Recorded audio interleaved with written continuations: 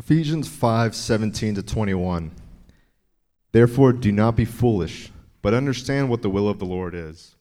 And do not get drunk with wine, for that is debauchery, but be filled with the Spirit, addressing one another in psalms and hymns and spiritual songs, singing and making melody to the Lord with your heart, giving thanks always for everything to God the Father in the name of our Lord Jesus Christ, submitting to one another out of reverence for Christ. This is the word of the Lord. Please be seated.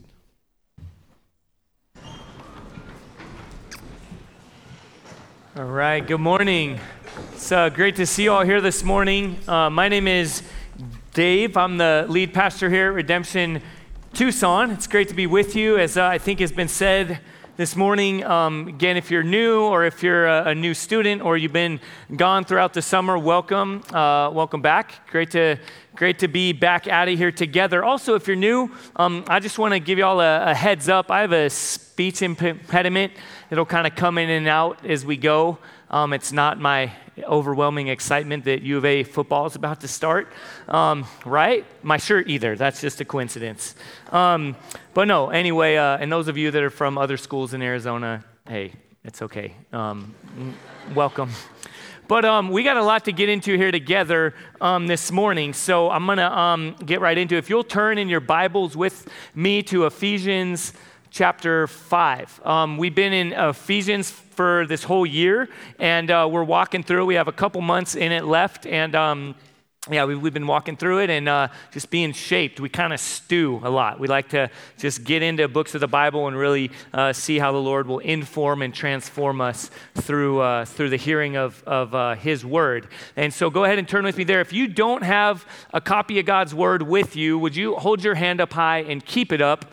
And somebody will get you one, okay? We want to make sure everyone has a copy of God's Word to follow along with. Y en español, si quiere la Biblia y no tiene, por favor, levanta su mano y diga español. Y si no tiene una Biblia, eso es un regalo a usted. Y esta mañana estamos en Efesios capítulo 5, versículo 17. There it is. Some of you guys know. I can't always just memorize that phrase. I got to actually know it sometimes. But so again, if you don't own a copy of God's Word, please keep this, okay? We want to make sure everyone has the Scriptures to own and follow along with and to make their own. And so put your name in it, write questions, and that's kind of what it's meant to be. We'll talk a bit more about that as we go.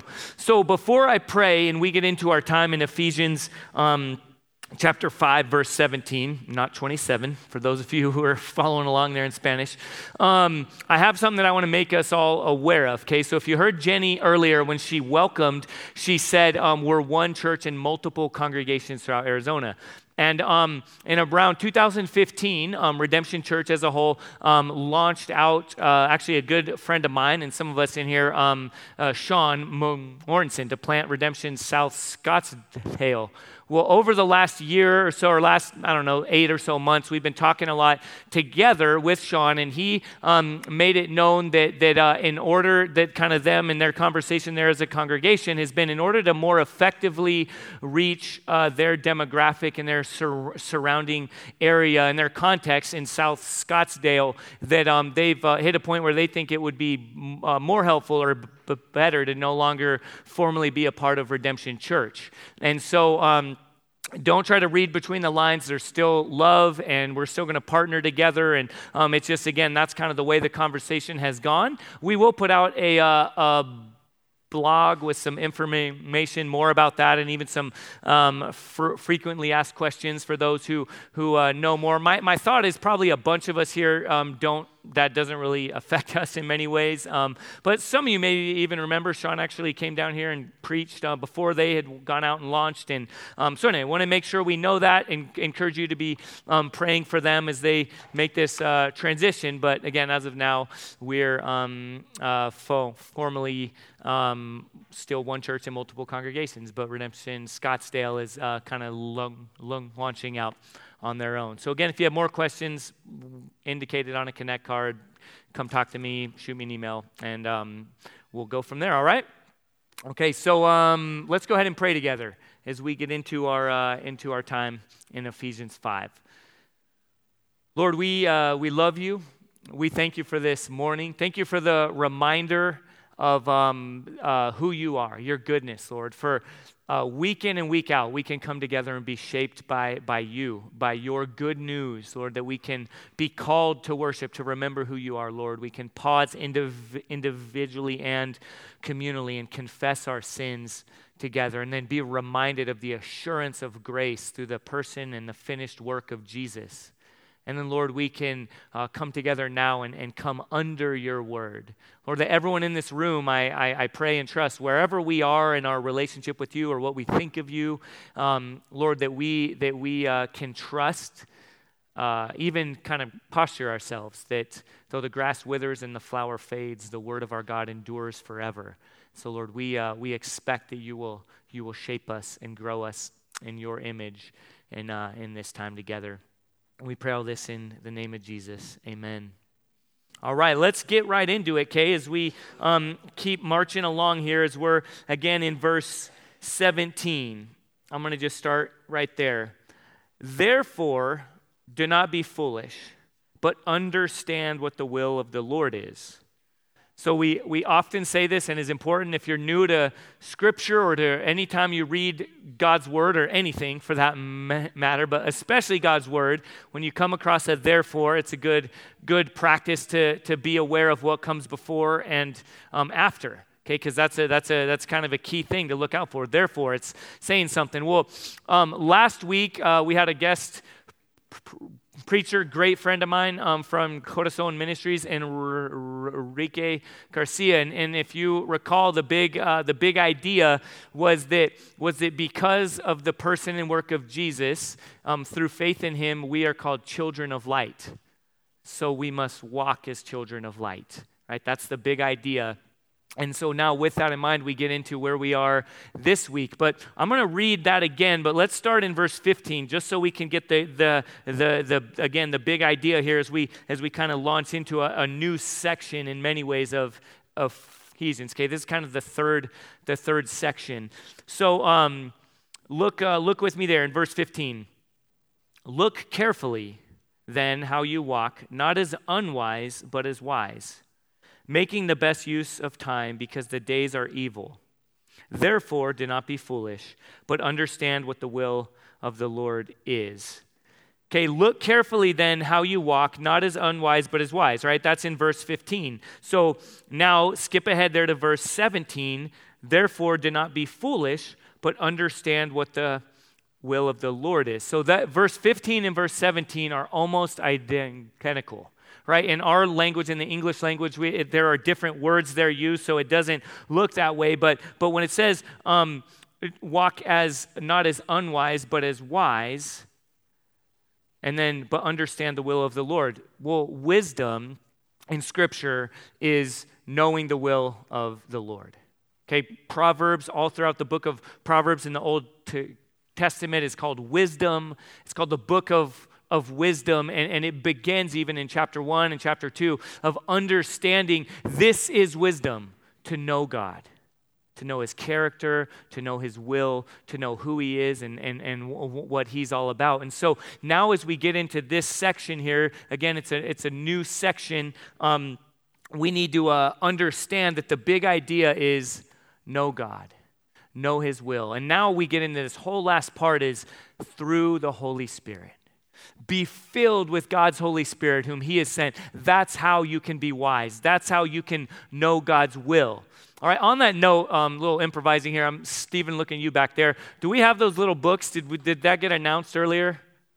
Just nod if you can, or someone. Do we have those little... Yes, we do. So if you didn't get it, don't all like rush out right now or whatever. But there are little study guides, okay? If you've been with us throughout the whole time, true confession, I wasn't in here during some of the announcement time, so I didn't know if that was announced or not. But this is, now we're starting the third section, okay? So there are 3 primary sections throughout Ephesians, and we've had these study guides that are just thick, and there's a lot in them, and they're very helpful. Well, now we're starting section 3, so there's a new one that you can get, and so Again, after here, you can go and get one of those and pick it up. I think it's $5, but again, just would strongly encourage you to get that, take note. It's very helpful. So that said, the big idea, the main point is not go get a book or whatever. That's just at cost, what we're charging for them. The main point is we're starting a new section, okay? And as we're reading Ephesians, it's this idea of now live this out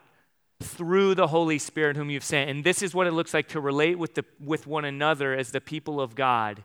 And it's dependent upon being filled with his Holy Spirit. Okay, so as we get into this this morning, it's this. This is what we'll see this morning is be filled with the Holy Spirit. Because you belong to Jesus, be wise, okay, knowing the will of God. And be comforted and be strengthened through the Holy Spirit alone.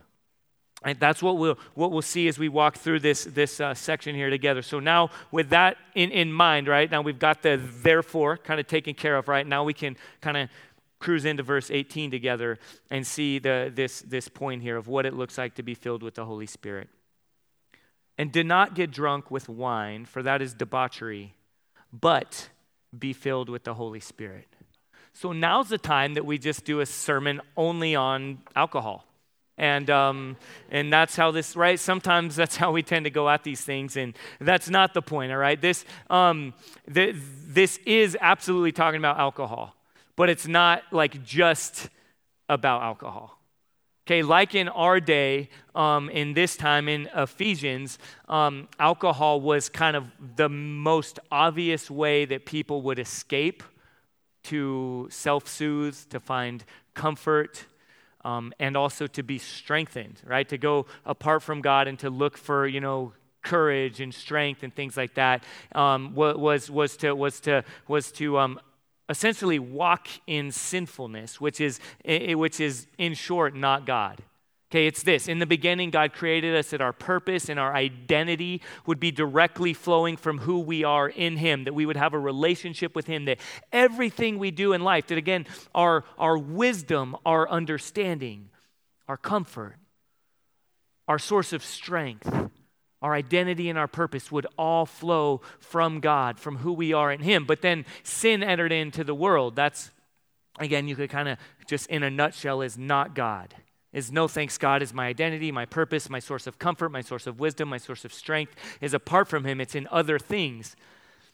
Okay, all kinds of other things. But first, let's acknowledge what the text says here. It says alcohol. It speaks of wine. Don't be drunk with wine. Okay, and so before we get into some other ways this could be fleshed out, some other examples of that, just think for a moment, right? If you've ever been around people who are drinking heavily, who are drunk, and you're like one of the few in the room that's not, then you've observed this, okay? If you're like, yeah, I've been around people, but I've been right there with them. I've been drunk and just right there with them, then you probably then you haven't observed what you could observe, all right? But if you're like one of the few sober people, you recognize there's like liquid courage, right? Some of you have heard that phrase before. Like you get kind of riled up. You think, okay, I can take on the world right now, right? You drink a little bit and you're like, I can go tackle the world, right? And it shows up and other people look at it and say, that's just foolish. Like that's not strong. That's not courageous. Hypothetically, of course, like, a little short high school student trying to fight like a 250-pound Samoan is not brave. It's just stupid. And someone who would do that, again, hypothetically, would need friends to protect him from himself. Right? Thank God. I'm here with you today. But in all honesty, and sometimes it's a laughing matter, but if you've been around friends or people you love, or in my case, sadly, family members, it can be heartbreaking. You see the foolishness on display of, again, walking apart from God, of seeking comfort and strength apart from him, specifically in alcohol. And the same was true in this day as it is today. Over 2,000 years ago, the same kind of thing. Looking for strength and power in something that obviously when you wake up the next morning, you don't feel that, right? So you need more. Similarly, comfort. There's a massive difference between the comfort that one tries to find in drinking alcohol or in drugs or whatever it is that's to numb, right? To just, I don't want to feel anymore. I want to numb this. I want to feel something differently. So I'm gonna comfort myself by getting drunk, by kind of taking the edge off. But I don't think there's ever been a human who said that's really worked out well.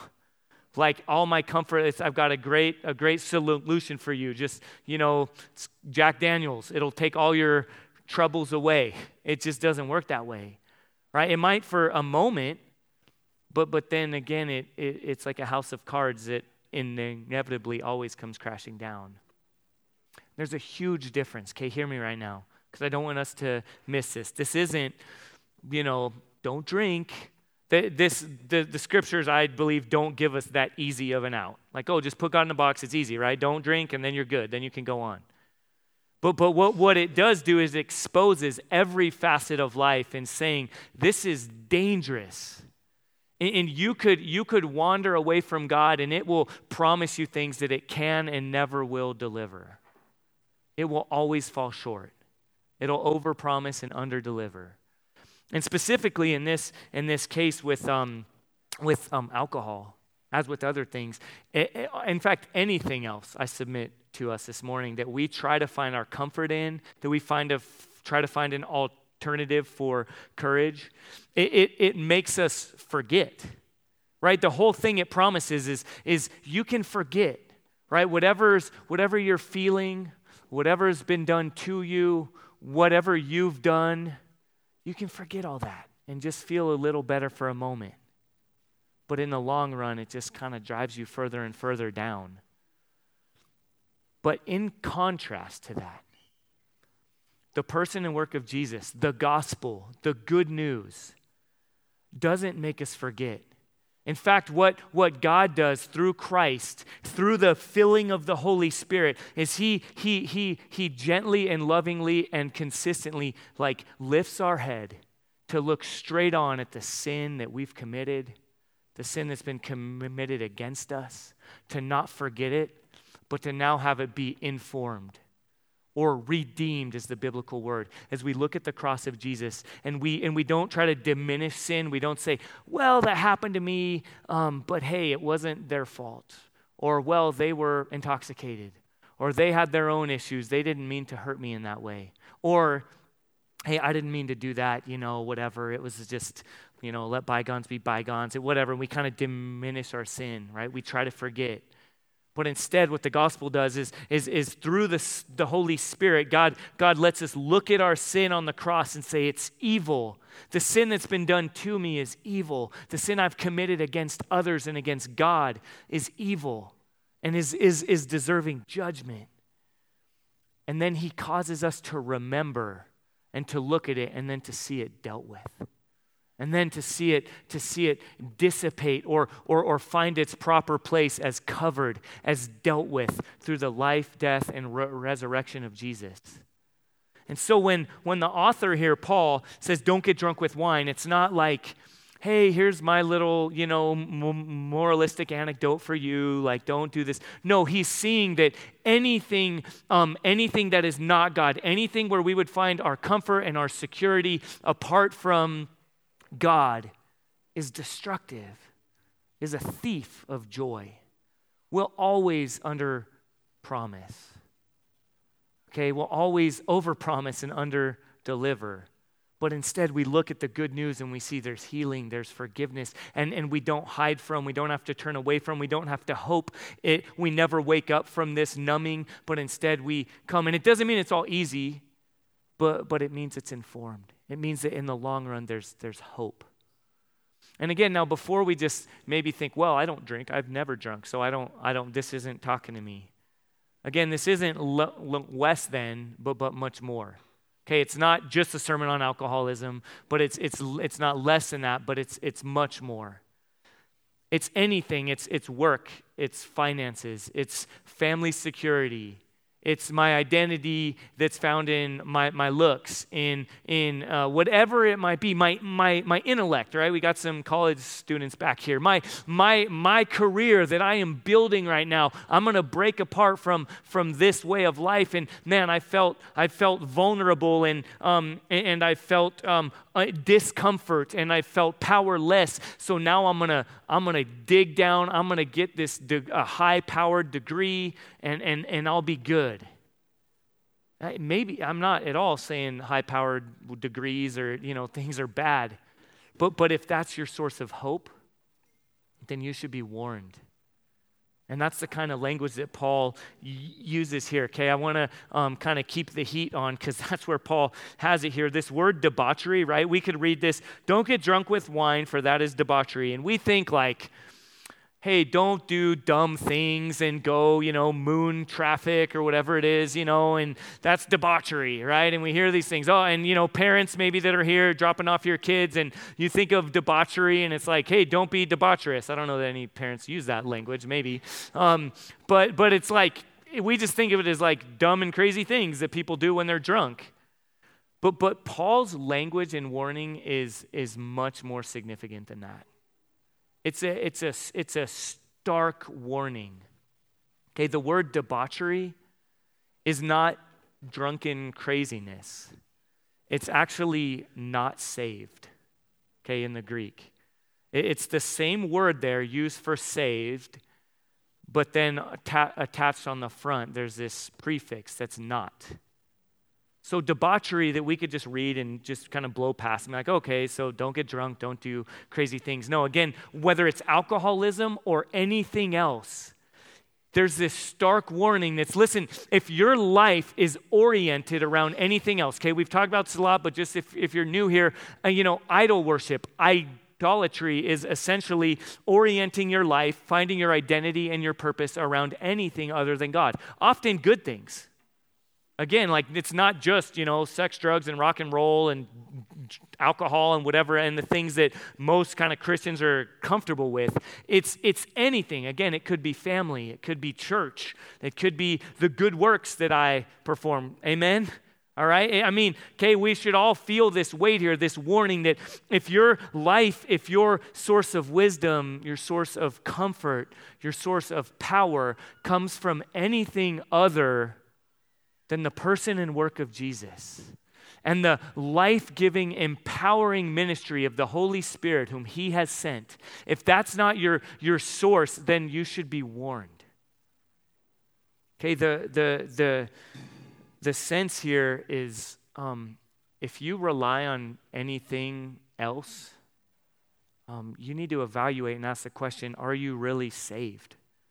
Are you really a Christian?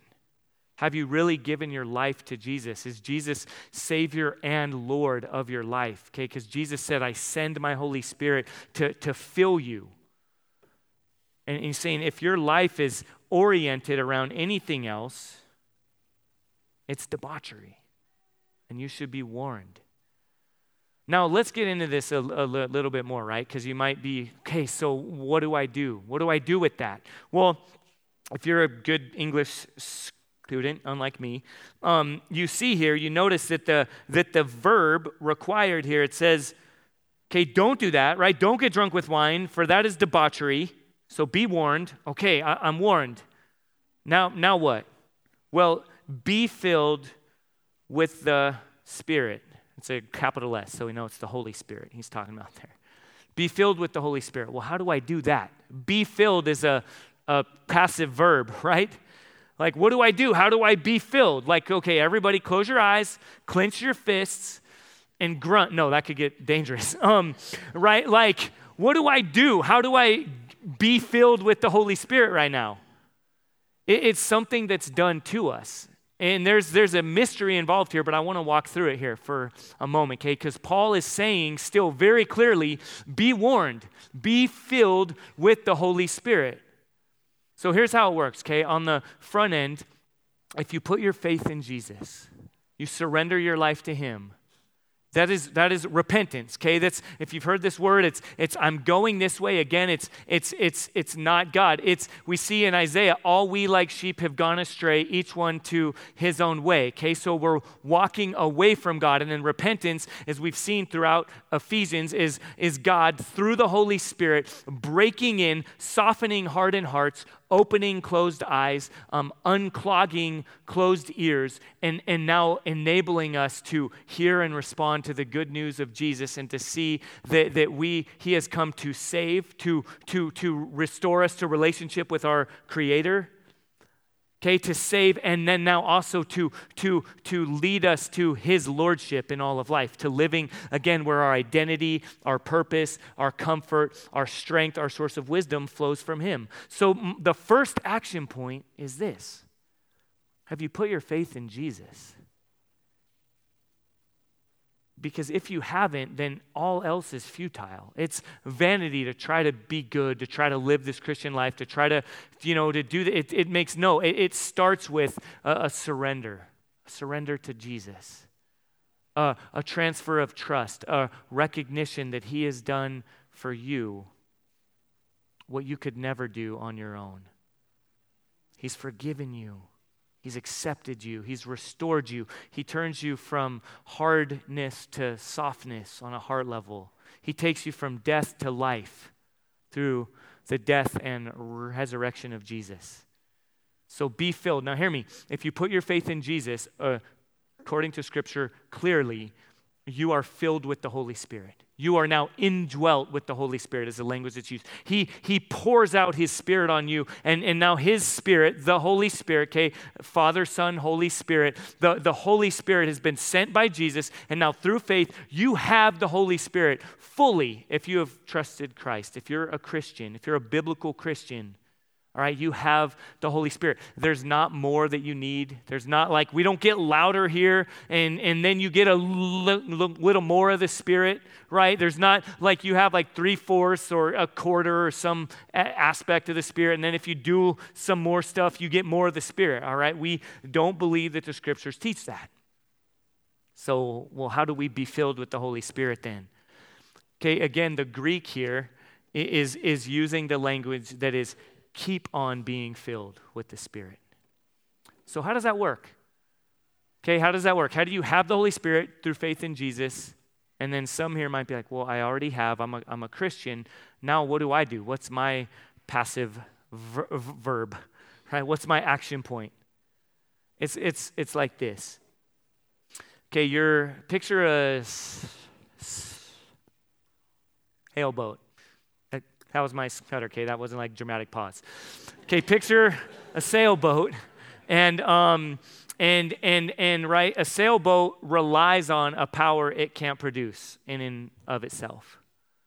Okay, but what? And I'm way out of my league here with sailboats. Okay, we live in Arizona. There's no oceanfront property, but what a sailboat does, if you're driving a sailboat, right, is you consistently put the sail in such a way that it is now positioned to be driven, to be powered by a source of power it can't produce on its own. Okay, so there's not this like, now you do this much and then it'll take you this way. No, you could be sitting there, right, like, need a little wind here, right? Like you're just sitting there, like you kind of throw up the sail and you're like you're helpless without a source of power, the wind in this case, driving you, right? Empowering you. But the way the way that a passive verb in this case looks like is you intentionally, consistently put up the sail. You evaluate where the sail's facing. You evaluate if you've taken off your eyes from the dependent relationship you have as a boat on the wind, right, driving you. You start to whatever. You're kind of like, trying to paddle with your hands or do something, silly, and you're like, we're not really going anywhere. This isn't working. And then you acknowledge, oh, wow, that's right. I'm dependent on a power that I can't produce. Okay, that's what this looks like to be filled with the Holy Spirit. And of course, every illustration breaks down, but I think that's the best one of the best ones I've heard. Right, of this idea, right? You're dependent on something else. So what does this look like really, really practically? What does it look like to be dependent, to constantly to be filled with the Spirit, to keep on being filled with the Spirit, to be consistent with what is written here in Ephesians. It means you evaluate. Just day in and day out. Am I relying on a comfort from something else? Have I ignored my dependence on God's power through his Spirit to bring comfort? Is that coming from some other source? When I think about power and position and strength and security, am I depending on something else? Or, is the sail set up? Is it positioned to be driven and informed by the Holy Spirit that only he can provide? Very, very practically, God's word. Okay, again, you might be looking, well, how do I put up a sail? What does that look like? Again, hear me now, evaluate. We can so easily just go through life and be like, oh, it's going like that. I was just talking to someone earlier this morning, right? We're talking about God's will, right? Like, I don't know what I should do with this. I don't know who I should date. I don't know what I should study. I don't know what I should do. And sometimes we really struggle with that. And then other times, like we talked about some last week, we just go. We just kind of put God on cruise control, and we're like, okay, I got this sail set. Now I'm just going to decide these things and figure these things out and not even kind of consider how he might be directing me. But I know too, it can be really, really frustrating. And so we also recognize, well, how does it look? What does it really practically look like? Get in God's word constantly. Okay, again, you see, like I said earlier, the grass withers, the flower fades, but the word of our God endures forever. Okay, you see elsewhere, in the Psalms also just, talking about that God's word is an anchor, is a rock. Let the words of my mouth and the meditation of my heart be acceptable in your sight, O Lord, my rock and my redeemer. There's a consistency there in God's word. Okay, and now hear me on this too, right? If wisdom is knowing God's will, it's not like God has a million, billion different wills, and you got to go on this search to find his little specific will for your life.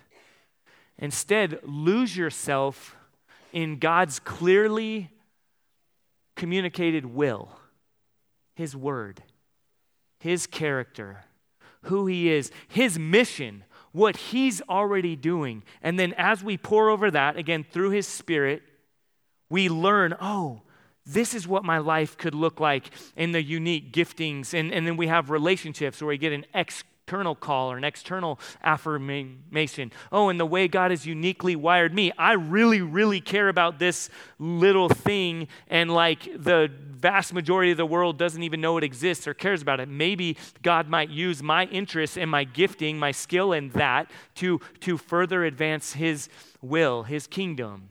That he's unfolding, that he's bringing about, he's bringing to fruition. Okay, there's all, and again, but here, the big idea, big action point, if you walk away from here, like, well, what do I do with this? Consistently evaluate.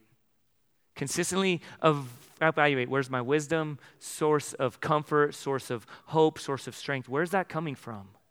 Is it coming from who I am, my identity and my purpose found in and through the person and work and lordship of Jesus? And then coupled with that, spend time in his word. Lay bare humbly before him every morning or every evening or in the middle of the night for some of you. Right? Just lay bare. God, this is, I am prone to wander. Lord, I feel it. Right? And then continually coming under his direction. And then now he gets really specific and starts talking about some things that could seem really kind of just out of left field, right? He starts talking about singing. So what do we do? How do we sing? So sing to each other, all right? There it is. Okay, pick up with me in verse 19, because that is what he says. We need to understand this bit. Okay, but be filled with the Spirit. Again, right? Raise the sail before him. Be filled with his Spirit. Keep on being filled with his Spirit.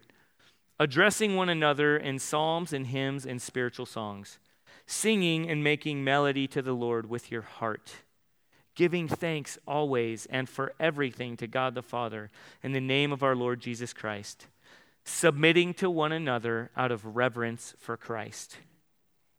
Okay, now before I get into verses 19 and 20, which is where we're going to end, and we're going to talk really specifically about what it looks like to sing to one another and hymns and songs and things like that. Verse 21, we're going to get into next week, and then the week after that, and then the week after that. And it's connected to where we are this week too. Okay, just kind of little spoiler alert. The way that reads is, out of reverence for Christ, submit to one another. And then again, that's like a foundational theme. As you're filled with the Holy Spirit, as you keep on being filled with the Holy Spirit, all of life is lived out of reverence for Christ. Every relationship you have, every endeavor you undertake is informed by the reverence you have for Christ. Okay, so in the next couple weeks, we're going to start talking about marriage. Right, we're going to start, talking about things like that. We're going to start talking about wives relating to husbands and husbands relating to wives. And next week we're going to lay the foundation clearly that is built upon verse 21. It's assuming all of life is lived out of reverence for Christ. And from there you submit to one another. From there, wives submit to husbands. As a church is called to submit to Christ. Husbands, out of reverence for Christ, give of yourselves. Die to yourself as Christ has died for his church, out of reverence for him in all that you do. Again, you can see where if you stray like a degree from this, right? We presume upon the Holy Spirit and we leave that behind. We get into all kinds of mess, right? So that's where we're going to be diving in. But similarly, this week, the same idea. Out of reverence for Christ, submitting to one another. Sing hymns. Okay, verse 19 again. Addressing one another in psalms and hymns and spiritual songs, singing and making melody to the Lord with your heart, giving thanks always for everything. So again, like alcohol, this is about singing, okay? But it's also not only about singing. All right, so first just about the not only part, right? What comes out of your mouth is a reflection of what's happening in your heart.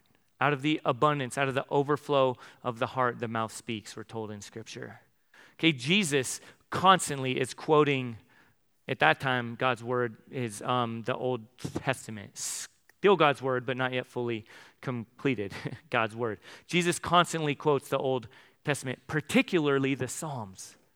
He shapes whole environments by what comes out of his mouth, by poetic, musical language that shapes people, that shapes relationships.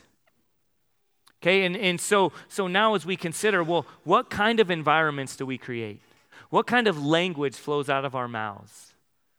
And so now when it is talking about singing, just like, let's be honest for a minute, right? Like, if you're not musical like me, I have a very musical family, so you might think I am, but I'm not, right? I'm the scrub, I'm the chump of the family, right? They don't give me a mic, but everyone else is playing instruments, and I get the little egg or whatever that you get to shake.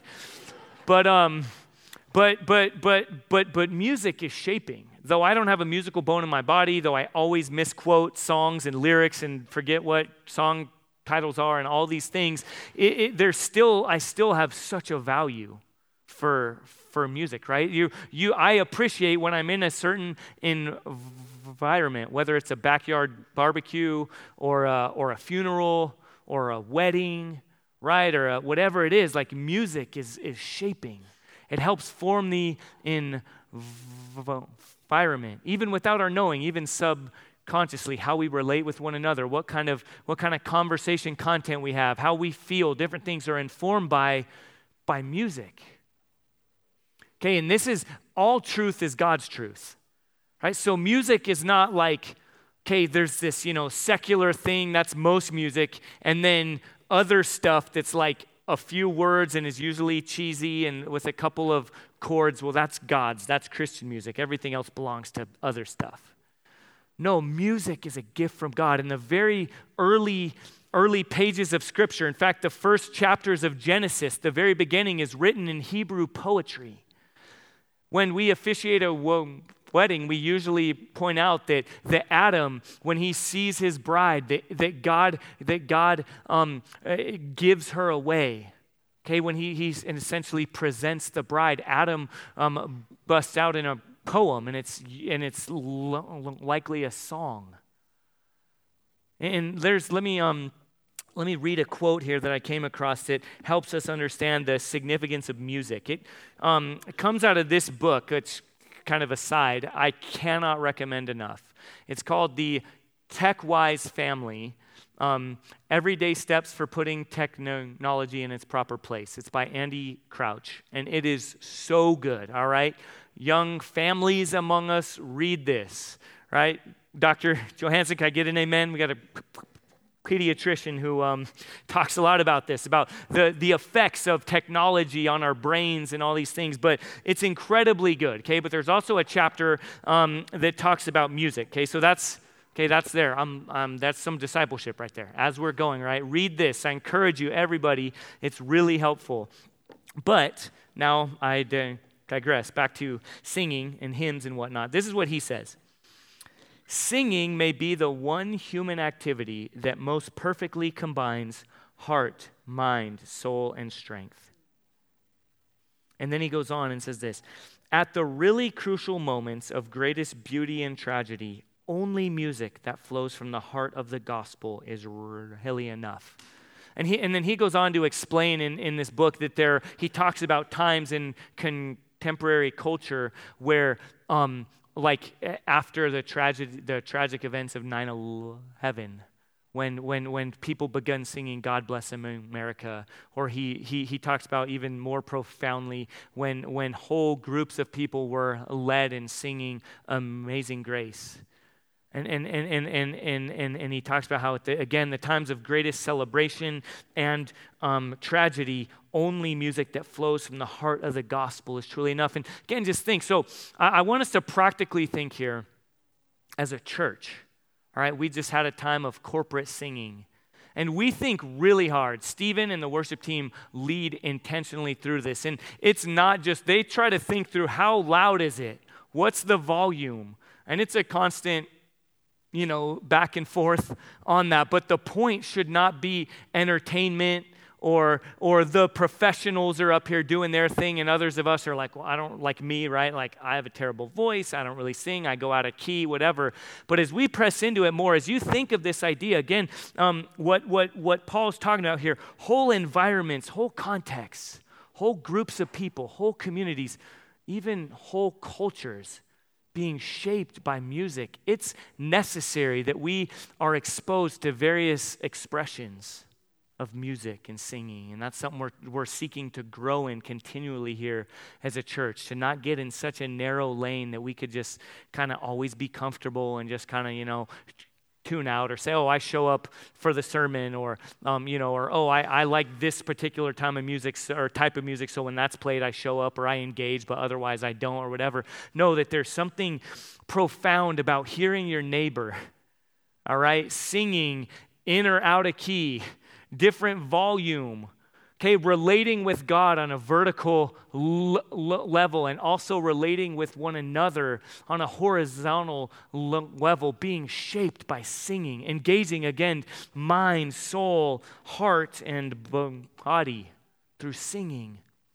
And you could think of all kinds of ways, again, that we need an influx of God's people helping to engage and shape culture through really, really good music. Right? I think of this personally, some of you might not know this, but I love hip hop. And I kind of grew up with different expressions of hip hop in the kind of late 80s, early 90s. And I remember the first Christian hip hop. Some old timers here might be with me and remember DC Talk. It's like the first, okay, there you go. It's terrible, guys. It's so bad. Right? It's really bad music. It's bad lyrics. And again, I'm not even musical, and I just know that. But, right? God loves rap music. When that's a song title or a song, it's like that's just bad. But there's been some movements growing that I've been exposed to or heard about that are so good. There's this one artist that I just love to listen to. His name's Sho Baraka, and Shobaraka. There, I want to get it right. Didn't want to let this stutter take away from him. But he actually is broken away, in some cases even asked to break away from different kind of Christian music circles because of some of the music content and ways he's gone about it. But I would affirm it that he is thinking critically about again seeking to have the gospel inform whole cultures through really good, well-written, well thought out, well expressed music. And I just love it because he kind of combines all kinds of different genres and things, and it's very good. And but again, even thinking back to like Handel's Messiah, or just different things, that different musical expressions that now I'm again way out of my league. My wife has told me about most of these types of things. I could tell you a little bit about Public Enemy, but I don't know much about Handel. But anyway, just the genius that went into constructing some of this music is important.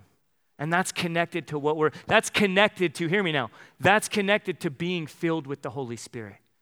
Okay, to living all of life, all for Jesus, is only possible by keeping being filled with His Holy Spirit, by helping shape relationships, cultures, homes, environments, through singing, through music. As we close, I want to just encourage you to think of, I want us to individually and communally think of, what kind of environments do I participate in? What do I contribute? Where do I seek comfort and wisdom? Where do I seek strength? Where do I seek to know God? And how does music play in to that? An image came to mind. A couple, I think 2 weeks ago, Japheth and Katie Paul just got married.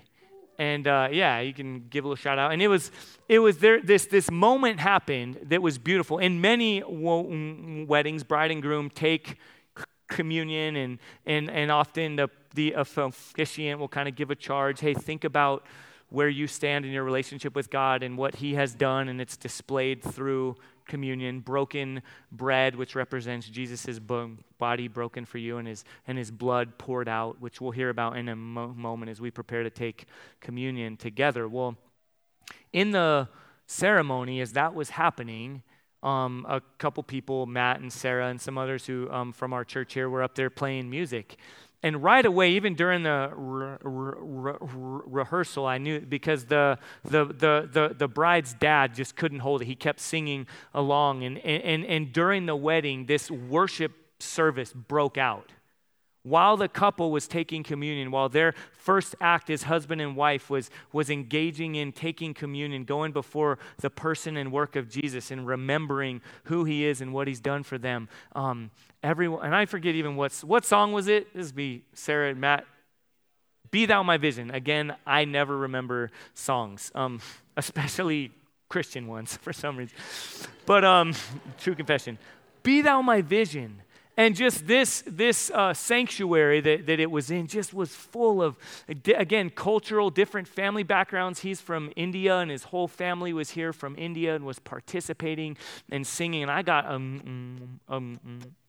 emotional. I was shaped. I know that my relationship with everyone there was shaped. I know the whole environment. I know their marriage was informed and shaped by intentionally singing in such a way that God, the Holy Spirit, was clearly was clearly at work, was clearly shaping, was clearly informing. So again, let's consider, what would it look like to have every source of wisdom, comfort, power, strength be informed by the person and work of Jesus through His Holy Spirit? Let's pray together. Again, Lord, we thank You for Your word. Lord, we thank You that You shape us. Lord, we thank You for singing, for song. Lord, I confess and pray that I can so easily tune out. I can find myself in different places. Lord, I thank You for Your grace. Lord, everyone here, as we talked about earlier, debauchery and the warning there, I pray that we would evaluate. Lord, that those who need to evaluate and to come to a place where they've never put their faith in Jesus and say, yeah, I run to alcohol or anything else to find my identity, my purpose, my comfort, my strength, wisdom. Lord, I pray they would turn to faith in you. And Lord, I pray for those who have maybe assumed the position of the sail, Lord, that we would keep being filled with your Spirit, Lord. Keep surrendering to you. Keep pouring into your word. And even now as we respond, Lord, that through song, through communion, Lord, that we would be shaped and sent as your people. In Jesus' name we pray. Amen.